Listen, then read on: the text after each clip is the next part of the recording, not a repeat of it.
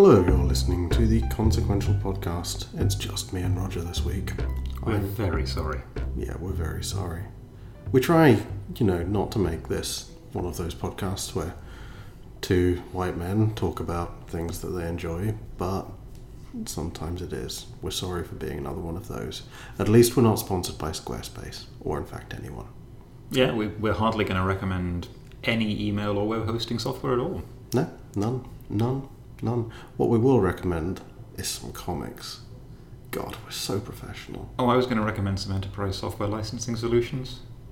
I can actually recommend quite a lot of web Email hosting and software. email software, Yeah. but I don't want to. We try and pretend we're not those people for, 2 hours at a time while we record this thing. Enterprise software is all I see when I close my eyes now. You're like Neo in the really bad Matrix films. Yeah, where the Matrix is hosted on some kind of god-awful Oracle Enterprise solution. So, what have you been reading to try and dull the pain of your everyday life? How do you escape? Largely the back of wine bottles. Oh, come on now, that's not fair. Sometimes you read the front as well. I have an app for that. Yes, we were late starting because Roger was writing pithy reviews of wine on an app on his phone. It's really handy. It's like Shazam for wine labels. It's super cool. No, when I'm not dulling the pain with low-end substance abuse and self-abuse, I've been reading some comics, and the comics I have been reading are not that many this week actually. Well, you've been busy drink wanking, haven't you? So A little drinky wank. what do you like? How do you stop the drink from spilling? Do you have one of those beer hats? I think it's better when we have Lucy on the podcast. Why? She's worse than we are.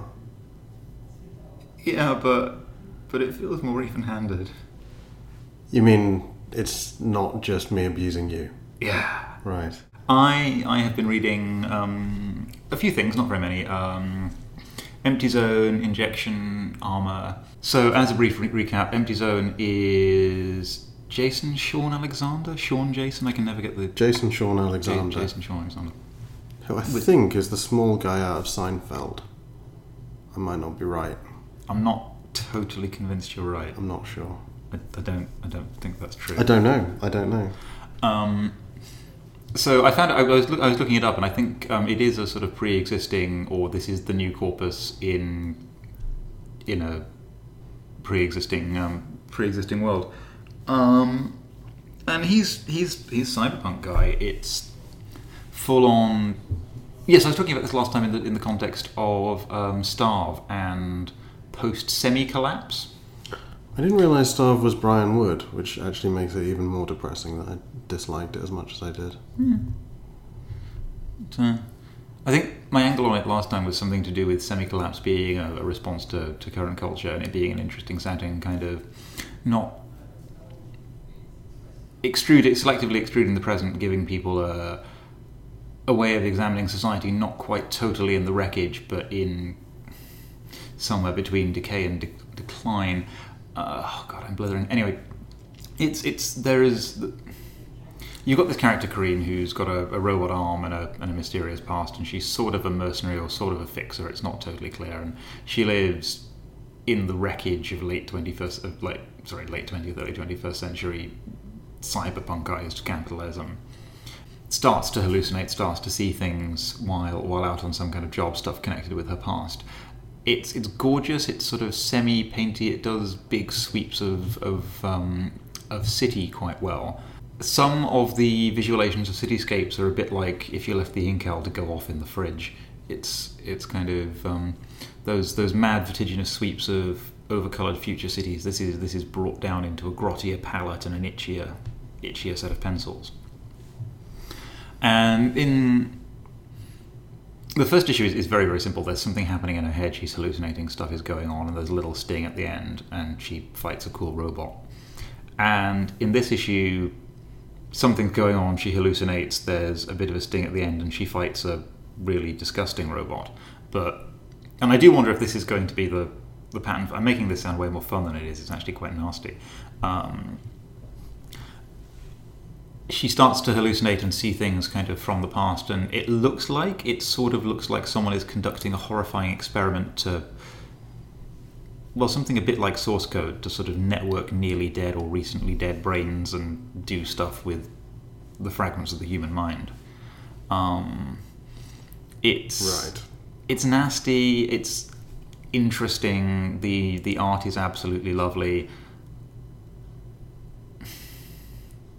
I don't know. It's not my normal milieu. It's I think I said last time that it feels like a sort of soured, poisoned version of the world in Transmetropolitan.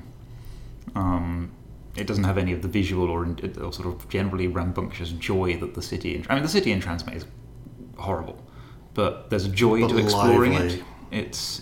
And the colours play differently and the lines play differently, and this is more sunken and grubby. I like it. It's doing a really good job of keeping me hooked, despite not in... Okay, I really want to complain about it for being maybe a little bit derivative and maybe a little bit obvious, and for doing some potentially lazy stuff, but I just can't, because it never goes quite far enough into any of those things. It's sort of... You look at it and you think... There's a sinister megacorp in a fallen world who's possibly linking to building some kind of brain thing with the minds of the recently dead. It's fairly cardboard cut out sinister. But come on, that's great, and there's a lady with a robot arm, and the setting's really compelling, and I just kind of... It's pushing enough of my buttons, and it's doing the somewhat derivative stuff it's doing really well. You are allowed to have fun. Are you sure? Yes, despite everything I tried to teach you with that series of escalating electric shocks, you are allowed to have fun. I'll have to check the chart.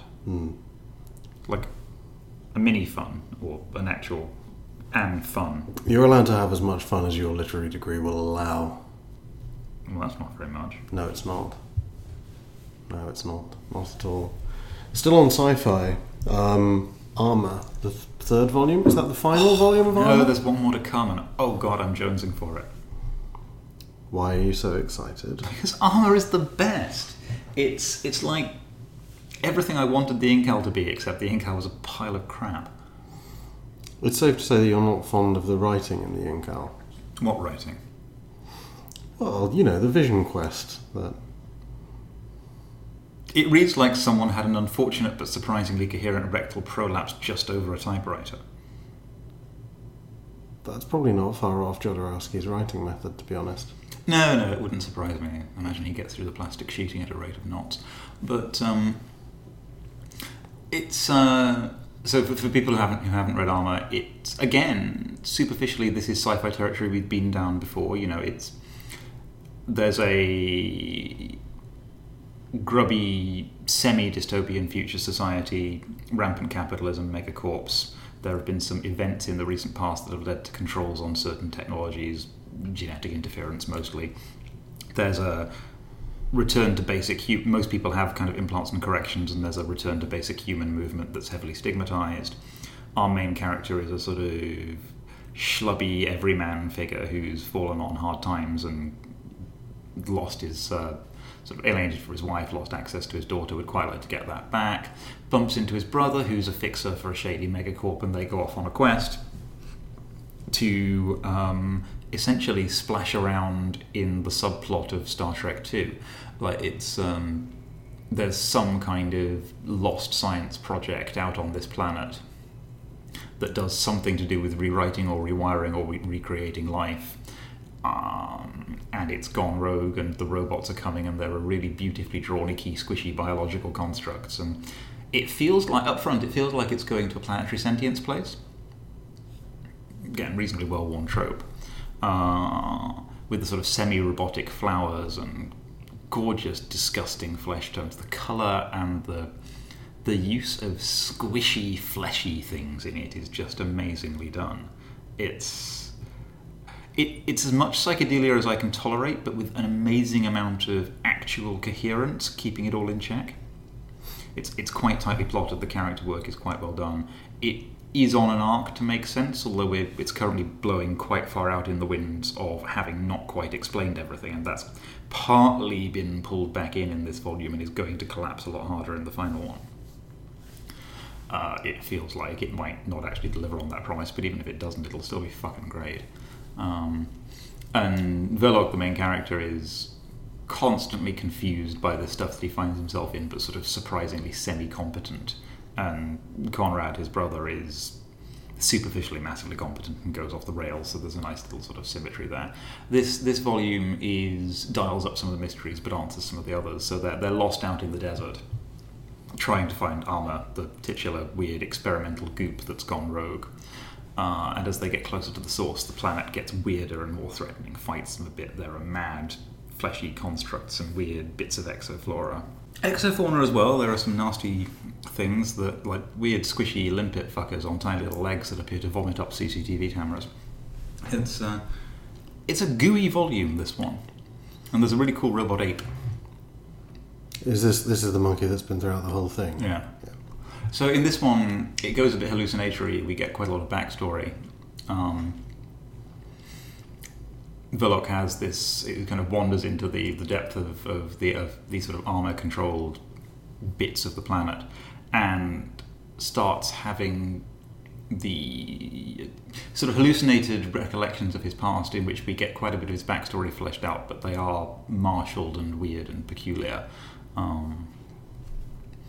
Peters clearly kind of gets to really go off on one with the slight psychedelia bent, but again keeps it massively in check and keeps the storytelling coherent. And it ends with Verloc kind of becoming part of or somehow infected by or vaguely interfacing with Alma, and maybe having superpowers and going home to fuck some shit up. Not totally clear how it's all going to play out. So the final volume's out in October, isn't it? Something like that, which is called something like "You Will Be Glorious, My Child," or it's something deliciously overblown. So it was, the first one is something like the blood and dust, the taste of warm dust. Taste of warm dust. The second, they've got these. The volume titles are like Babylon 5 episode titles. It's gloriously overblown. It does seem to be shooting for a sort of quasi-biblical tenor in. Well, there's a lot of messianic stuff. It's that kind of stages of human evolution, eschatologically transitional sci-fi wank that is just like crack to me. I love Props for using eschatological and wank in the same sentence. That's your consequential cognitive dissonance promise right there.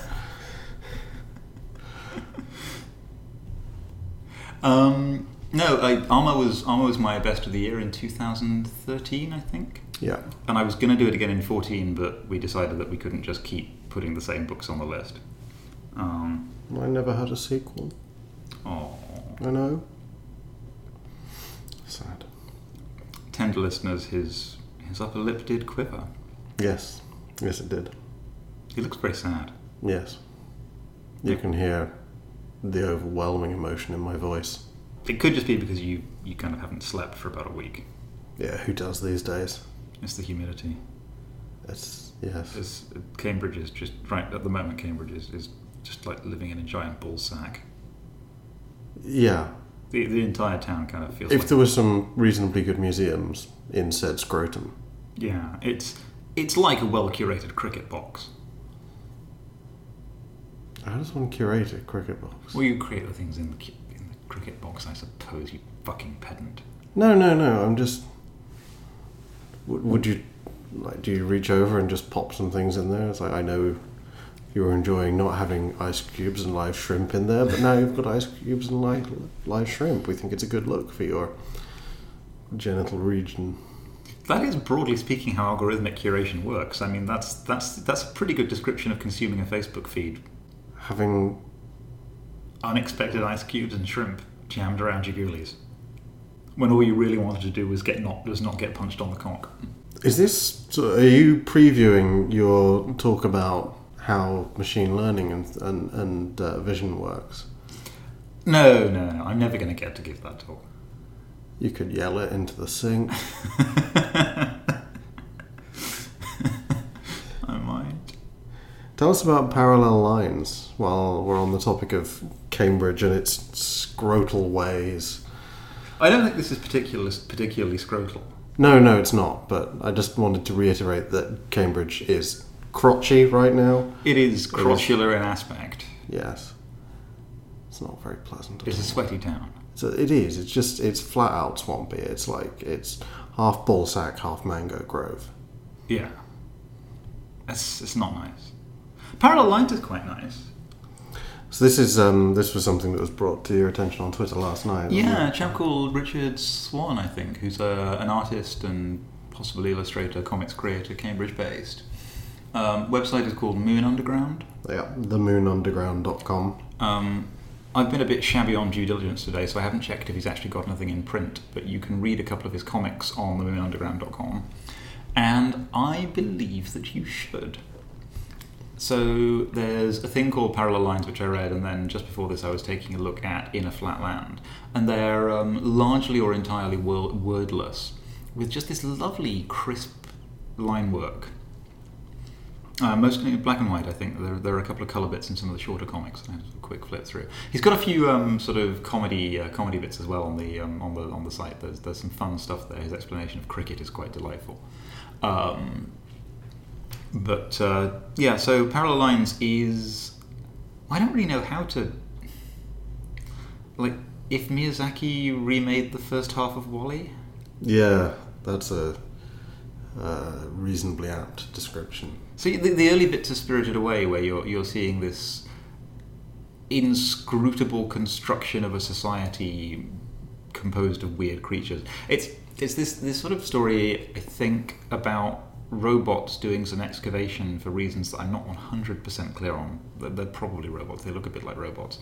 Going through this repeating process and trying to access the thing that's beyond the gate that looks more interesting, and there's a kind of touching sadness to bits of it, but also some hope.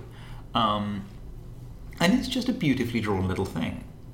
I say little, it's actually quite long, and I don't mean to be diminutive in the slightest. It's well, go and take a look. Basically, I don't really. Comics are a massively visual medium. I don't talk about that enough, partly because I can't see colours properly, partly because my background is wanking around with text, but I really struggle with some of the wordless stuff. I think this does a very good job of conveying an awful lot of tone and feeling, and is a really nice example of non-textual storytelling. Untitled is very good as well. Is that the Panel a Day Twitter thing? Which is really... on the site, really well done for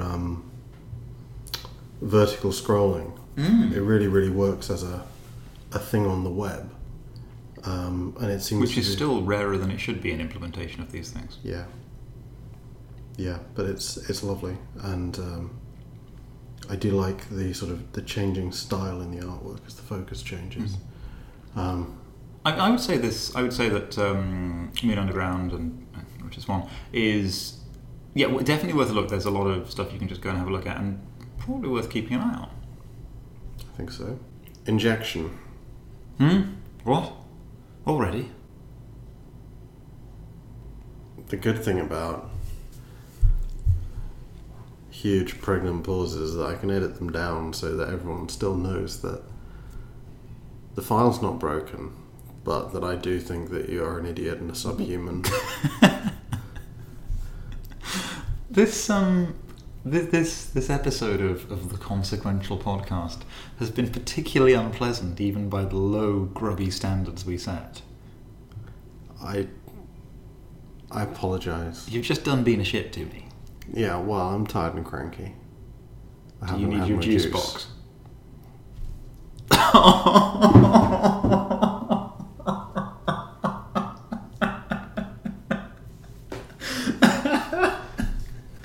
Drink your juice. We've never captured one of those before. No, what a magical moment. What a wonderful time to be alive. Oh, God. Thankfully there's wine. So Injection is... I think we both liked the first couple of issues, but it was taking a little while to get anywhere. It was very, very slowly and deliberately introducing all of the characters. And issue 3, it sort of finally nailed a bit of that. There's a Oh, rhythm. fuck yes, pay attention. There's a rhythm he's built up in Trees, I would argue, and maybe from writing prose. I think fiction. it's a very, very deliberate. I'm not suggesting he's just discovered it, but kind of No, but doing it actively in a few places at the moment. I think there's very much, here is Moon Knight, this is what it looks like when I'm going to write a 22-page comic for someone like Marvel from now on. Otherwise, leave me the fuck alone, I'll tell things at my own pace, and I really don't care if it's however many pages of Dead Tree stapled together each month. I'm doing it how I want to do it. And you get a much slower, more drawn-out thing as a result, and it's not necessarily brilliantly suited to single issues. There's a reason I'm reading Trees in trades. Yeah, I don't think it's sort of mind-buggeringly wrong. But This flows a lot better in singles. than Trees. Yes, it does. Yes, it's more. It is a little bit more tuned towards it. But I think this was the issue where tiny chunks of the central mystery started to appear. Well, we know structurally what injection kind of is heading towards meaning, right? Yeah, we know some of what it's done. We don't know what it was. We don't really know what it is. I mean, they use the phrase distributed feral intelligence. And an attempt to make the world more interesting. Yeah.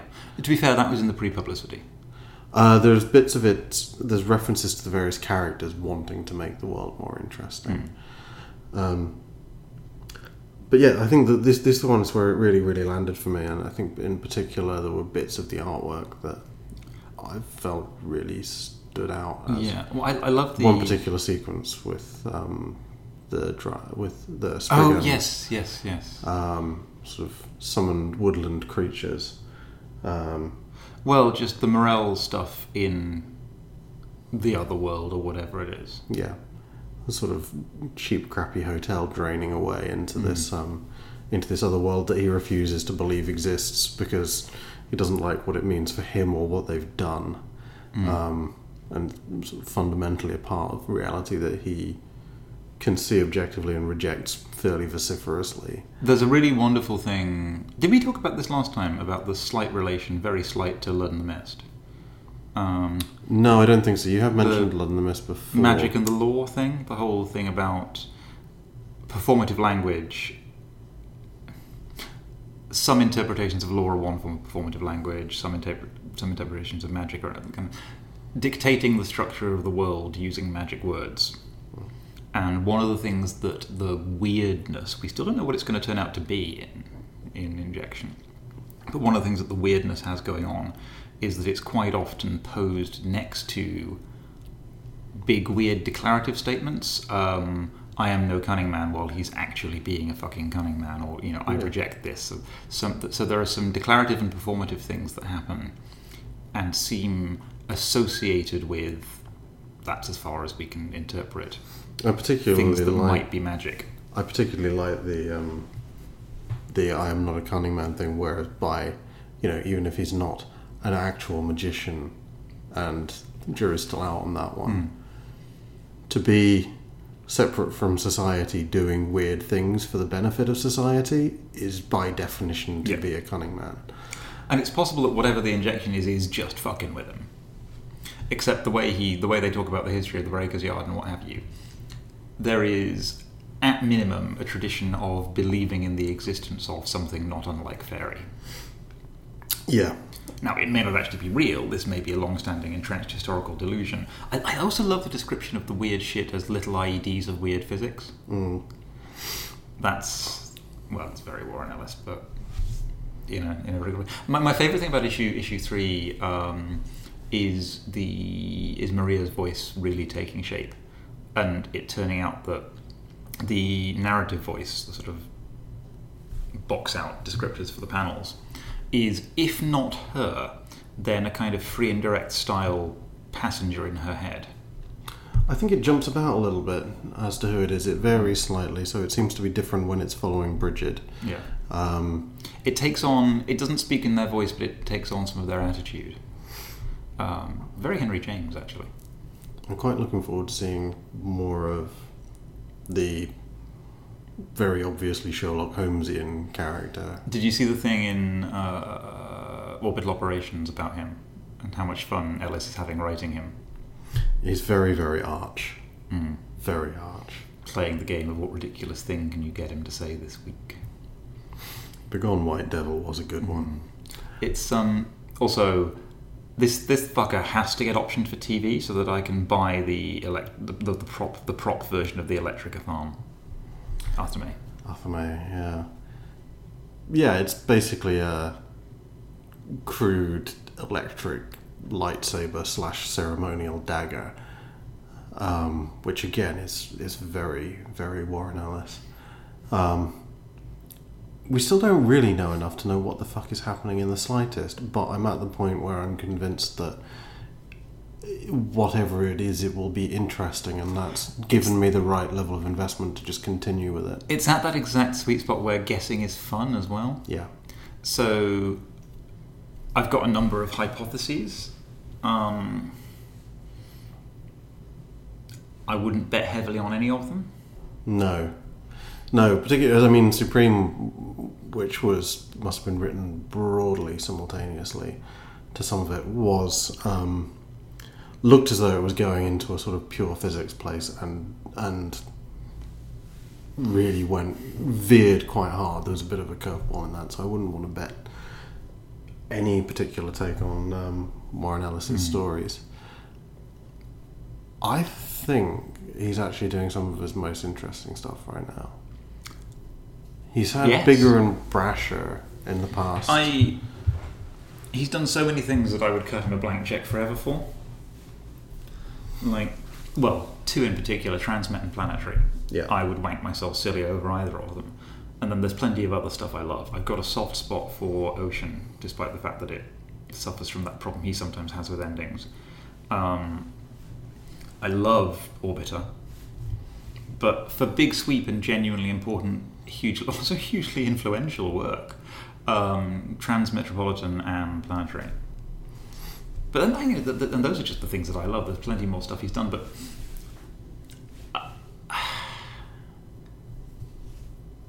so he finished doing Transmet, did some other stuff, then did Planetary. The Planetary stuff slides into the same sort of period as the Wildstorm stuff, and then there was a bit of splashing around in novels you didn't quite like, and the Avatar years. Yeah, well, what for a worse writer would have been Vanity Projects? Black Gas, Jack Cross. What was the other one? Captain Swing and the Electric Pirates of Cindery Island, or something like that. There was some good stuff there too. I really enjoyed Crazy. Yeah, I didn't actually read that, but it was good. It's basically just a medieval soldier telling you how fucking awful medieval warfare was from a peasant's point of view. The thing with the weird kids in the drowned cities. Freak Angels. Thank you. That was good. And Paul Duffield's art is really very nice. One of the artists that I really like that's manga influenced but not doing manga. Yeah. Oh, there is one thing actually. There is just one thing that's been bothering me about it. I don't know if this means anything or not, but he's not going to do a weird switcheroo about what is or is not real. That's too hoary. But there's this thing of things that don't happen on the page are really, really perfunctory. Could you elaborate? There are in I think each issue so far, certainly in issue 1 and issue 3, and I think there's one in issue 3, there is a casual offhand mention to someone who has involvement with the other characters. Character died. Casual offhand, treated as exactly normal. Oh, yes. In issue 3, it's Dispatch. Oh, she died. No details. No one asked any questions. There's a similar one in issue 1. These, I think, they're most usually people associated with the weird megacorp, so It's possible that's just shady dealings. But the characters, and it's possibly because they're all kind of a bit crazy, not least Maria, but not crazy. They're a bit weirdly focused. They're weirdly focused. They're guilt-ridden. They're also experienced at living in the sort of verging on intelligence work world of secrets, where the shit does happen. Mm-hmm. So everyone's very unquestioning of certain things. and context is fed in perfunctorily, and no one seems to mind. And that feels to me like a gesture. And I don't know if it's going anywhere or if it means anything, but it reads like a gesture of some kind. I don't know. I don't have any further thoughts on that. There are some very obvious bits, like you sort of... Issue 1 ends with the discovery of a computer system which seems to have taken over someone's body to talk to one of the characters. The next you see of this, the body's on fire, she's crying. And the police sort of mind, but not really. Yeah, you don't really learn any more about that. So yes, it does cut away from these things. But that may just be because it's already got one level of fragmentation on the narrative. There's the sort of foundation of the group in the first meeting and to where they are now. You could easily add a third layer of time. Well, and there's also the lives they have outside it, and we are clearly looking at what they do on their holidays, right? We're looking at... These are people with big, weird portfolios of shit that are being pulled away from that to deal with the mess they made. Yeah. Which is, by implication, an even bigger, even weirder, even shittier pile of something. Yeah. It's definitely a thing to read now. I think it's creeping into being my favourite ongoing. Yes, I have a deeply problematic relationship with Wicdiv, but I'm not going to drop it. I'm trade waiting for Trees, otherwise that'd be a contender. Only 2 issues in, I am loving Empty Zone. What else ongoing am I reading? I've picked up a few issue 1s here and there and just not been grabbed. You're on Brush Limit and Copperhead. I haven't carried on with Copperhead because I'll just get the trades. It's really, really fun, but I don't like to have a large weekly roster. No, it's painful. And expensive. So if I love something... If I like something but don't you really let it go to trade. Yeah. Oh, you bastard. So I honestly don't know if I'll pick up Rush Limit again. Captara I'm buying weekly. Very different. Yeah, but brilliant. Yeah. So I read the final issue of Hawkeye. Oh, it's wrapped up. It's wrapped up, finally. Did you shed a very manful tear? A little one, yeah, like a single one as a hawk flew past. It was 6 months late. There's no getting away from that. No one really knows what's happened at Marvel, but no one's having a fun time there. No one involved seems to be working for them anymore. Weird. Yeah, and I think we're already 3 or 4 issues into the new Hawkeye series, which started well before this. You were saying Warren Ellis has an issue with endings. In the past. This is perfectly written as an ending. It's written very deliberately as an encapsulation of everything that's happened before, and partly that's, I think, engagement with the fans. But there are. So for one thing, it's a big slapdown fight with Hawkeye's many and various versus the Tracksuit Draculas or the Bros, in which, everyone gets their chance to have the absolute crap kicked out of them, which has been one of the fundamental themes of Hawkeye, is that he just keeps going and trying to do the right thing despite being really quite bad at it and getting the shit kicked out of him. And both he and Kate, both Hawkeyes, have the opportunity to have the absolute shit kicked out of them throughout this whole thing.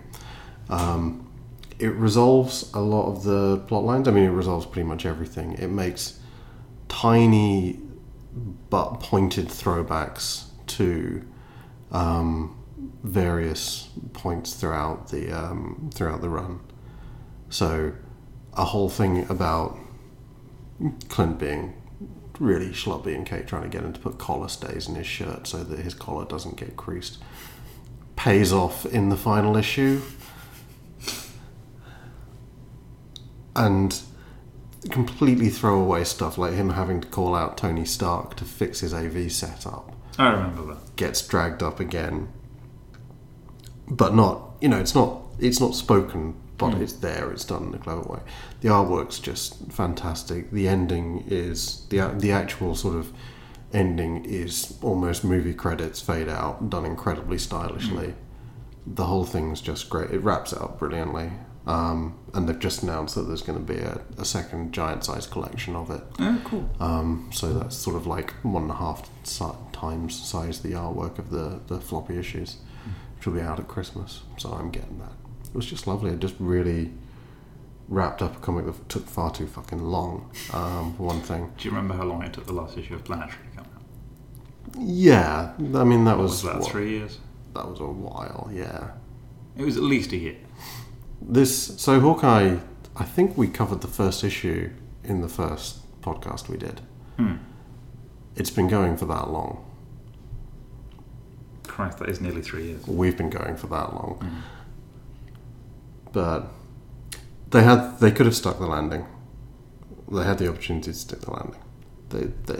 It all works out. It would have been very, very easy to rush things, but it worked. I really liked it. I read Island. Which one's that? Island is Brandon Graham's comics magazine. Oh, yes. So the first issue it's got a bit of his multiple warheads, which we've talked about before. It continues that. It's his very pun-heavy trip across post-apocalyptic Russia. It continues to be the thing that it is. There's a news story by Emma Rios in there, which is some sort of sci-fi setting where people can have sort of complete body-changing plastic surgery, but it's very, very new and unpleasant, and it's a bunch of people talking about why they may want to do that in a cafe while a riot goes on. Quite hard to discern what's going on, but beautiful artwork because it's Emma Rios, and she is very good. It's very stylish. It's all just red on white. It's got an essay in there from Kelly Sue DeConnick on being a writer, which is quite interesting and is well written. And it's got something about skateboarding vigilantes, which I didn't really get on with. I think essentially it's going to be like a fairly expensive version of Heavy Metal or 2000 AD. There's going to be a bunch of stuff in there. Some of it you'll like, some of it you won't.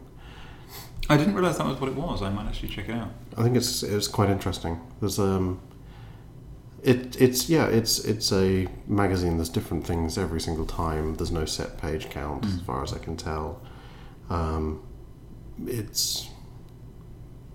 I wouldn't say it was great. There were lots of bits in it that I enjoyed, but it's the sort of, that's how the format is. There's going to be stuff you like and stuff you don't. I really like the Emma Rios thing, even if I did find it quite tricky. I really enjoyed the essay by Kelly Sue, and more multiple warheads is always a good thing, even if it wasn't really the highlight for me. No, I've been vaguely wondering. Not vaguely. 2000 AD is so obviously a good format. Yeah. That it has occasionally occurred to me to wonder why less of that is happening. I know in Japan, right? So it's anthology magazines are a manga delivery mechanism. Yeah. But yeah, it happens there, and I mean 2000 AD has always struggled financially. Which is such a pity. It's so good. It's sort of jumped back and forth. I think they're doing okay at the moment, and they've started to pick up in America a little bit more. Oh, that'd be nice. Heavy Metal is another one.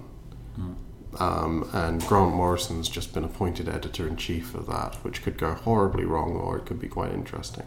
Horribly wrong or horribly right, but there's definitely a fixed point in that transaction. Yeah.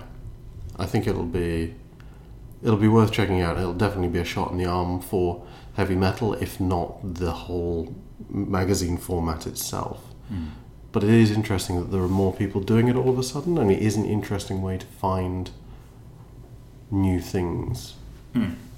So yeah, I can't wholeheartedly recommend it, but it's something that's interesting. And it's nice to see more people doing that. What's it retailing for? I don't know, it's in dollars. I don't know what I was charged for. Quite a lot, because it's quite chunky. It's sort of 60, 70 pages. So what, like $9? Shall we find out? Let's. Digital edition is $8. Okay. So, depending on your local comic book shop's pricing policy, probably around £6. About £6, I would reckon. Sounds reasonable, you know. It's big. Well, Delicious Magazine is currently $4.50. Why is that your touchstone? It's the only print magazine I regularly buy. I see. Well, I occasionally buy Delicious Magazine, I occasionally buy New Scientist, and I occasionally buy Prospect. One thing that does endear Island is that it's Brandon Graham, so the whole thing is shot through with his weird sense of humour. Everything is full of puns and oddness, and Oh, lovely. it's all off-kilter in a non-wacky way. I liked it. I also liked Godzilla in Hell, which you were mocking me for. No, I wasn't. It sounds like joyous nonsense. So it opens on Godzilla as a tiny speck tumbling into this gigantic chasm. Just 2 pages of Godzilla falling through space. Then he lands. And he's in hell. Like Christian hell. Seems unfair. It does seem a bit unfair. You don't know why he's there. There's no dialogue. And it's great. Godzilla is obviously quite confused by it. I don't think that he has any particular understanding of Judeo-Christian mythology. If the premise of Godzilla in Hell, particularly if it's basically Dante's Hell, if the premise Godzilla in Hell doesn't have you instantly hooked, yeah, you are fucking dead to us. It is Dante's Hell. You're still allowed to listen, don't worry. Yeah, so at the end he falls into another level. So I'm pretty sure it is Dante's Hell. And the first level, he encounters a monster that looks just like him, but then opens up into a gigantic maw of teeth and things. Walks through a cloud of human bodies that are just tumbling over and over each other. I think that's a reasonable... I'm not... I can't really remember much of the way the Inferno goes, but I think that's structurally... I think it probably is following. And he comes across a human city, which is just monsters. So, you know, there's like a power station, which is a very Godzilla thing to smash, and just horrible tentacly things burst out of it. It's James Stokoe is writing and doing the art, and he did Godzilla Half Century War, which was great. Sort of starts with a Japanese soldier at the time of the first Godzilla film, and him sort of becoming part of this anti-kaiju force throughout the years. So it follows this soldier, like each issue was a different decade, with him sort of having different fights against Godzilla and the various other kaiju that are erupting from... So I'm not madly familiar with the kaiju movie genre. I only know a little bit about it. But is the sort of, not exactly anti-hero, but yes, he smashes shit up, but also occasionally defends thing. Is that canonical for Godzilla? Oh, yeah, absolutely it is. So originally, the very first Godzilla film was just... It's been woken up by nuclear testing. He's angry, smashing things. Like, if you have one Godzilla film, that's probably it. But the Toho films got weirder later on, and he would start to defend the Earth from various other kaiju, like Mothra and as in King Ghidorah. Basically the same premise as the recent reboot. Yes, yeah, so... Well, I say recent, it must be 2 years ago now. 1 year, 2 years? 1 year, I think. So, yes, which I know a lot of people didn't like, but I fucking loved. He has sort of wound up protecting things quite a lot in the Godzilla films. And smashing them. And smashing them, yeah, because he's, 500 stories tall. Stuff's going to get smashed. But the thing I love about the James Stokoe Godzilla comics is it's so inherently grounded in the films. You don't see him do anything that the suit can't do. The expressions are the expressions on the suit. Oh, that's and even though lovely. It's drawn in a beautifully detailed way, there's nothing really happening that sort of feels, besides the scale, nothing really feels like it's outside of what happens in the films. And he's just a... Who's running this? Is it IDW? IDW, yeah. I really want to check this out. It's a really nice comic. You know from the title, Godzilla in Hell, if you want to read it. The artwork's great. It's a weird and fascinating premise. And if you've ever wanted to see Godzilla just, you know, the lightning goes up the spines, the noise happens, he shoots fire breath. But in this case, that is to blow up a sign that says, "Welcome to Hell." I can imagine it being quite sad. It is quite sad. He doesn't know what the fuck's going on. He's just storming about. Weird shit is happening to him. It does feel quite sad. It really does. I really liked it. Really liked it. Is it on physical, digital, both? I've got a physical copy. It is available digitally, but I don't think IDW are part of the DRM-free promotion on Comixology, or... But could I buy direct from them? I believe so. Oh no, IDW are DRM-free on Comixology, so you can download it, or you can buy direct. It's good. Half Century War is good as well. Get both. Godzilla in Hell. Who knew? I think we knew from the title. So, I think we briefly covered it last week, but it's been announced that Warren Ellis is going to be writing James Bond for IDW. Which is interesting. I mean, how does IDW get the Bond rights? I don't know. Maybe, I don't know. Maybe there was a bidding process. Maybe they came with Ellis already attached. That would do it. Maybe the people that own the Bond rights do not give a shit about comics as a medium, and therefore just sold it to the first person who turned up and looked vaguely credible. And having Ellis in the mix would do it. Because, as we are about to discuss, dude likes a weird spook. He does. Particularly, he likes the really broken down, really ought to retire spooks that sort of late stage Bond will be. Well, he likes putting things in the wreckage of other things.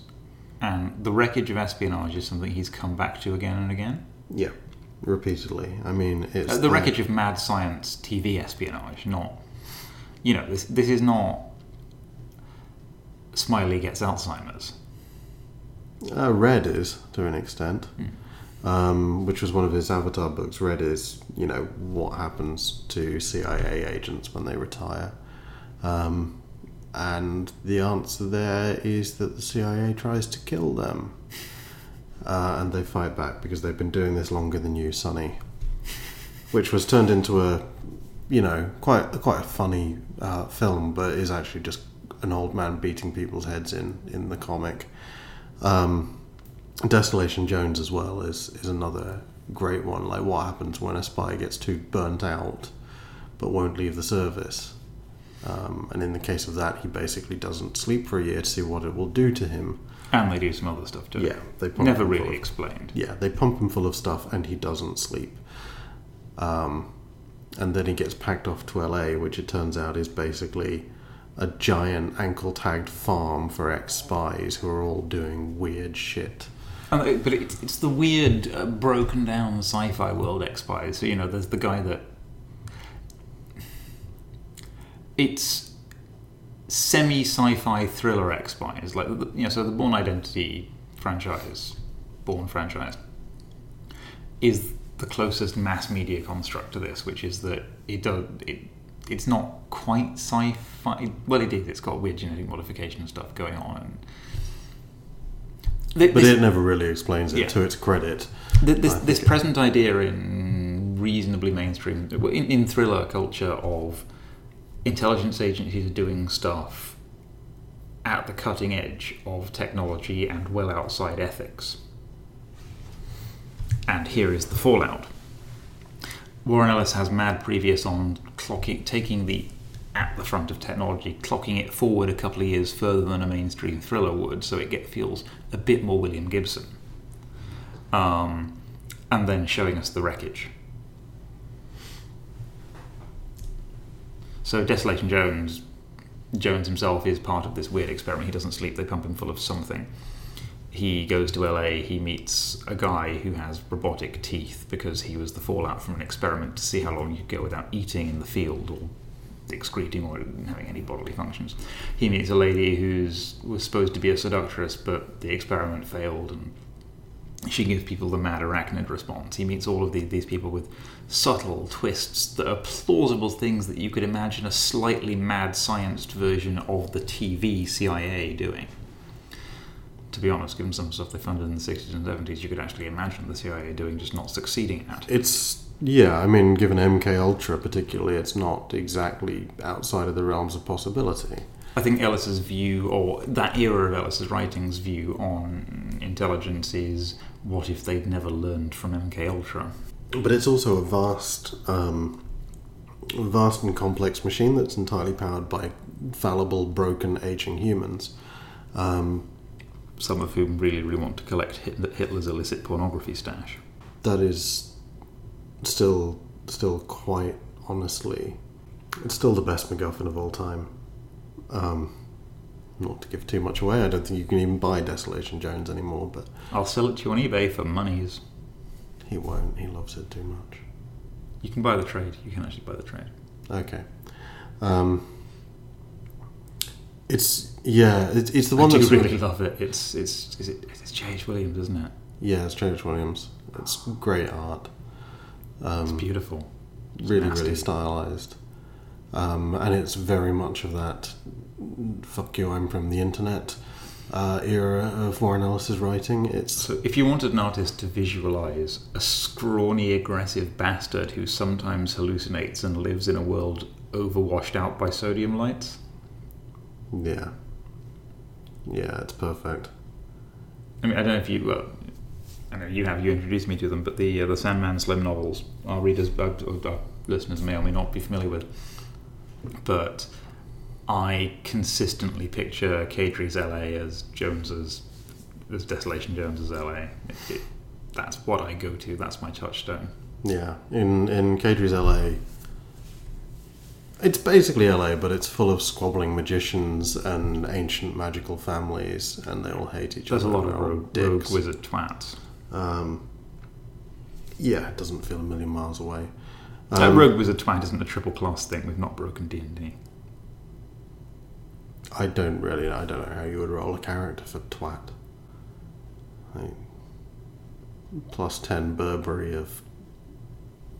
I don't know. Yeah, I've never played D&D. The trilby of shouting. Would it be a trilby or would it be a fedora? Sorry, fedora. I feel sorry. I feel genuinely bad for mixing those up. Yeah, you should. I mean, your starting spell would be manspread. Or mansplain. I think that's level 2. Ellis has enjoyed dicking around in this world of slightly sci-fi-ized, fractured espionage for a long time. Desolation Jones is the most nudge, nudge, wink, wink. It's not funny. Well, it is funny, but it's not light by any means. And it's probably the closest to being within the realms of possibility. I mean, they are overextended specialists who burned out. They just had stuff done to them. Yeah, so you could imagine a fairly plausible modern TV show based on a slightly less outre version of what they all do. So the explosive specialist that Jones knows quite well, I can't remember the character's name, she could be an actual explosive specialist as opposed to someone that builds weird robots, right? Like you could dial it back not very far and you'd get something just as marketable as Bourne.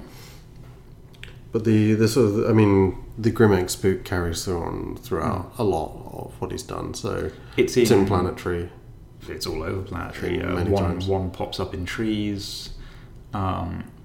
Injection has more than its share. His Global Frequency. Global Frequency. Miranda Zero is the Uber one. I mean, basically the whole thing. The premise is that it's funded by the fact that she knows everything from her time in the intelligence services, and everyone's bribing her to keep quiet and keep cleaning up their messes. Yeah. Well, yes, she's productized the problem of retiring spooks. And it comes across in a ton of other stuff. SVK, the weird little thing with the insane torch that he made with Berg. Oh God, Ultraviolet. Yeah. Was it called Ultraviolet? It was called SVK. SVK. Special Viewing Kit. Was that with Berg? Yes. Oh, for fuck's sake. Yeah, but I bought it. It wasn't good. It wasn't good at all. Are we done now? Is it officially okay to not nosh off Berg? They've folded, so it's fine. Thank fuck. For those who don't know, they were a sort of experimental technology and design firm in London. They made the little printer, which printed out an RSS feed just in time to really capture the fucking death knell of both RSS and printers. Wow, you're actually being harsher to them than I was going to. I merely found them slightly obnoxious.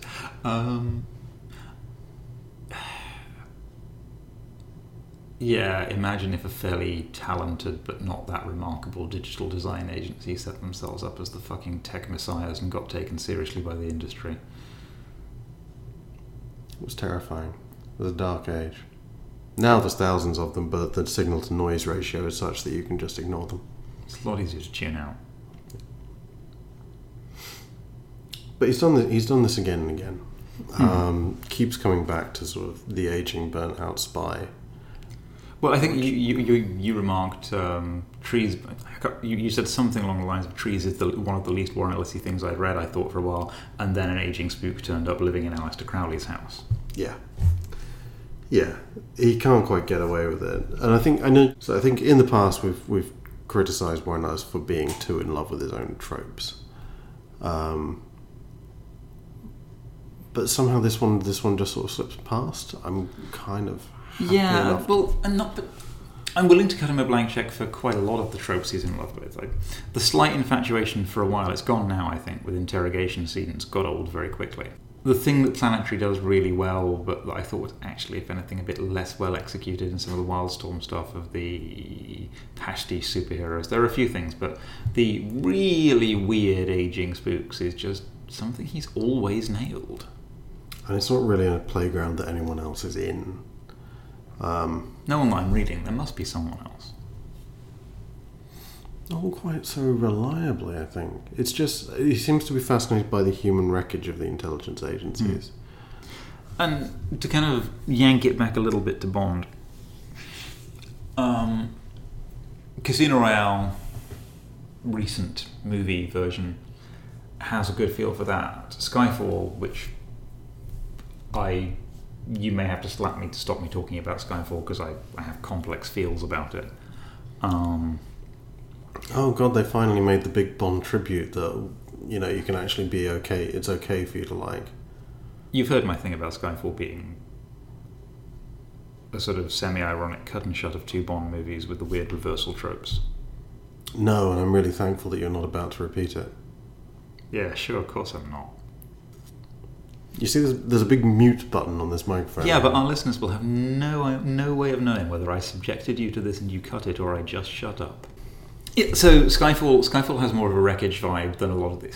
Obviously, none of the Roger Moore stuff was because it was fucking carry on up to the 00 section. Sean Connery's Bond was an awful little twat and sort of knew he was. He was nowhere near as damaged as the later readings. Your Dalton Bond was basically the first frisson of him being an absolute psychiatric train wreck with serious debris in his wake. And there are hints in some of the other movies, but fundamentally that's where it really set in, and it's taken until some of the Daniel Craig stuff for that to really land. And in Skyfall, you do see him kind of go off piste, come back again. You see a lot of him being a bit broken and being a product of what this weird world has done to him. And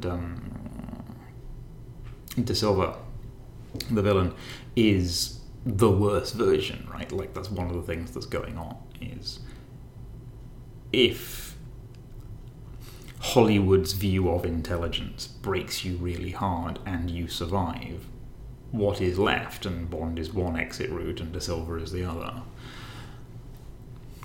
Given that the Bond franchise is somewhat willing to... And actually, on the page, I've read a lot of the novels, there's a little bit of this. Mostly the Bond novels are Ian Fleming's poisonous class prejudice wank fantasy. It's candy for the 1960s Daily Mail generation, but Simon Winder's book, The Man Who Saved Britain, lays out this thesis brilliantly, incidentally. We should pop it in the show notes. But the Bond novels were, to an extent, part of a visceral kickback response to austerity and to the diminishment of British national pride. They're an empowerment fantasy. They are post-war Britain's desperate attempt to sustain an erection. That's quite honestly a lot of what's wrong with British politics at all. But Well, yes. But, I'm sorry, I meant we are an exciting and forceful world power and should be taken very seriously. Several people in Kent's erections depend on it. those fragile home counties boners. This England. I think this is the closest we've ever come to a defining thesis on this show. Anyway, the point is that Bond is not without a history of being something horrible clawing its way out of a shambles. And I think... But it's never gone there hard. Never on the page, it's gone there a little bit. It's never gone there very hard on the screen. I really want to see what Ellis does with this material. I do too. Will he just do a Warren Ellis comic? Will he just do... So, did you read Sebastian Faulk's writing as Ian Fleming's Devil May Cry? No, I'm not desperately familiar with literary Bond. I'm only halfway familiar with the films. He does too good a job of being Ian Fleming, and as such writes a bad book. Ellis could do that. He's a good enough writer. He could ape Bond. He could just do Fleming-y Bond on the page. He could just do movie Bond on the page. It would be... I mean, fuck it. You could... They've explicitly stated that it's going to be... It's the Bond of the books. But I don't think that necessarily means that he's going to ape Fleming. No. It being a different format is a very good excuse to make a clean break. But the Bond of the books, or a version of the Bond of the books, trying to exist in something approximating the contemporary world, in something approximating the contemporary clandestine world. Yeah. I can't think of anyone I want writing that more than Warren Ellis. No. And for all the reasons we previously mentioned, he has given more consideration to the detritus and fallout of the intelligence agencies than any other writer working in comics. He's absolutely the right person to be doing this. And to be honest, probably the only way you could get me to buy a James Bond comic. I am a phenomenal Bond geek, and honestly, this is pure prejudice, but if you told me there's a James Bond comic on IDW, yeah, I'd make a weird face at you. Yeah. I'd probably tell you to fuck off. You do that maybe to people maybe for reasons less kind. Yeah. You're a crude, violent man. I'm not violent. You are linguistically. Sure, okay. But Sorry, you were going somewhere with that. My point being, as a premise, it sounds fuck awful, right? Like, I don't know. Compared to James Bond Jr. I forgot about that. Oh God, why was everything neon orange in that thing? Oh, I really forgot about that. It was bad. It was really bad. Wow. Yeah. Wow. It was even worse than Indiana Jones. James Bond's nephew goes off and has adventures with his weird friends. One of whom I think is like Moneypenny's niece or something Probably. like that. Everyone in this school that they're in is related to famous spies, but none of the famous spies have ever had any progeny or had sex because it's completely removed from the source material. And oh, so it's all nieces and nephews and oh yeah. Then I think the bad guys have direct offspring. It was a crock of shit, and everyone involved should be embarrassed. I will watch any old spy movie. To the point that I genuinely enjoyed Kingsman. I've not seen it, but And you should I think probably that sounds like a apologise to Mark Miller at crock that of point shit. for all the things that you've said. No, I enjoyed the movie. I'm not reading the fucking comic. The man's an 8-foot steam-powered dick piston. To sort of drag this kicking and screaming back to the point. I'm delighted by the idea that there was a point. Are you deflating? Quietly, yes. You were saying how you think a Warren Ellis voiced Bond comic will be a good thing. I am. There are some things that could go wrong. He could try too hard to do some other things. I don't think he will. There's a misstep that could upset the fans that wouldn't upset... I mean, I am a Bond fan, but that could upset the hardcore that wouldn't upset me, which is that it could be too Desolation Jonesy. It could be too...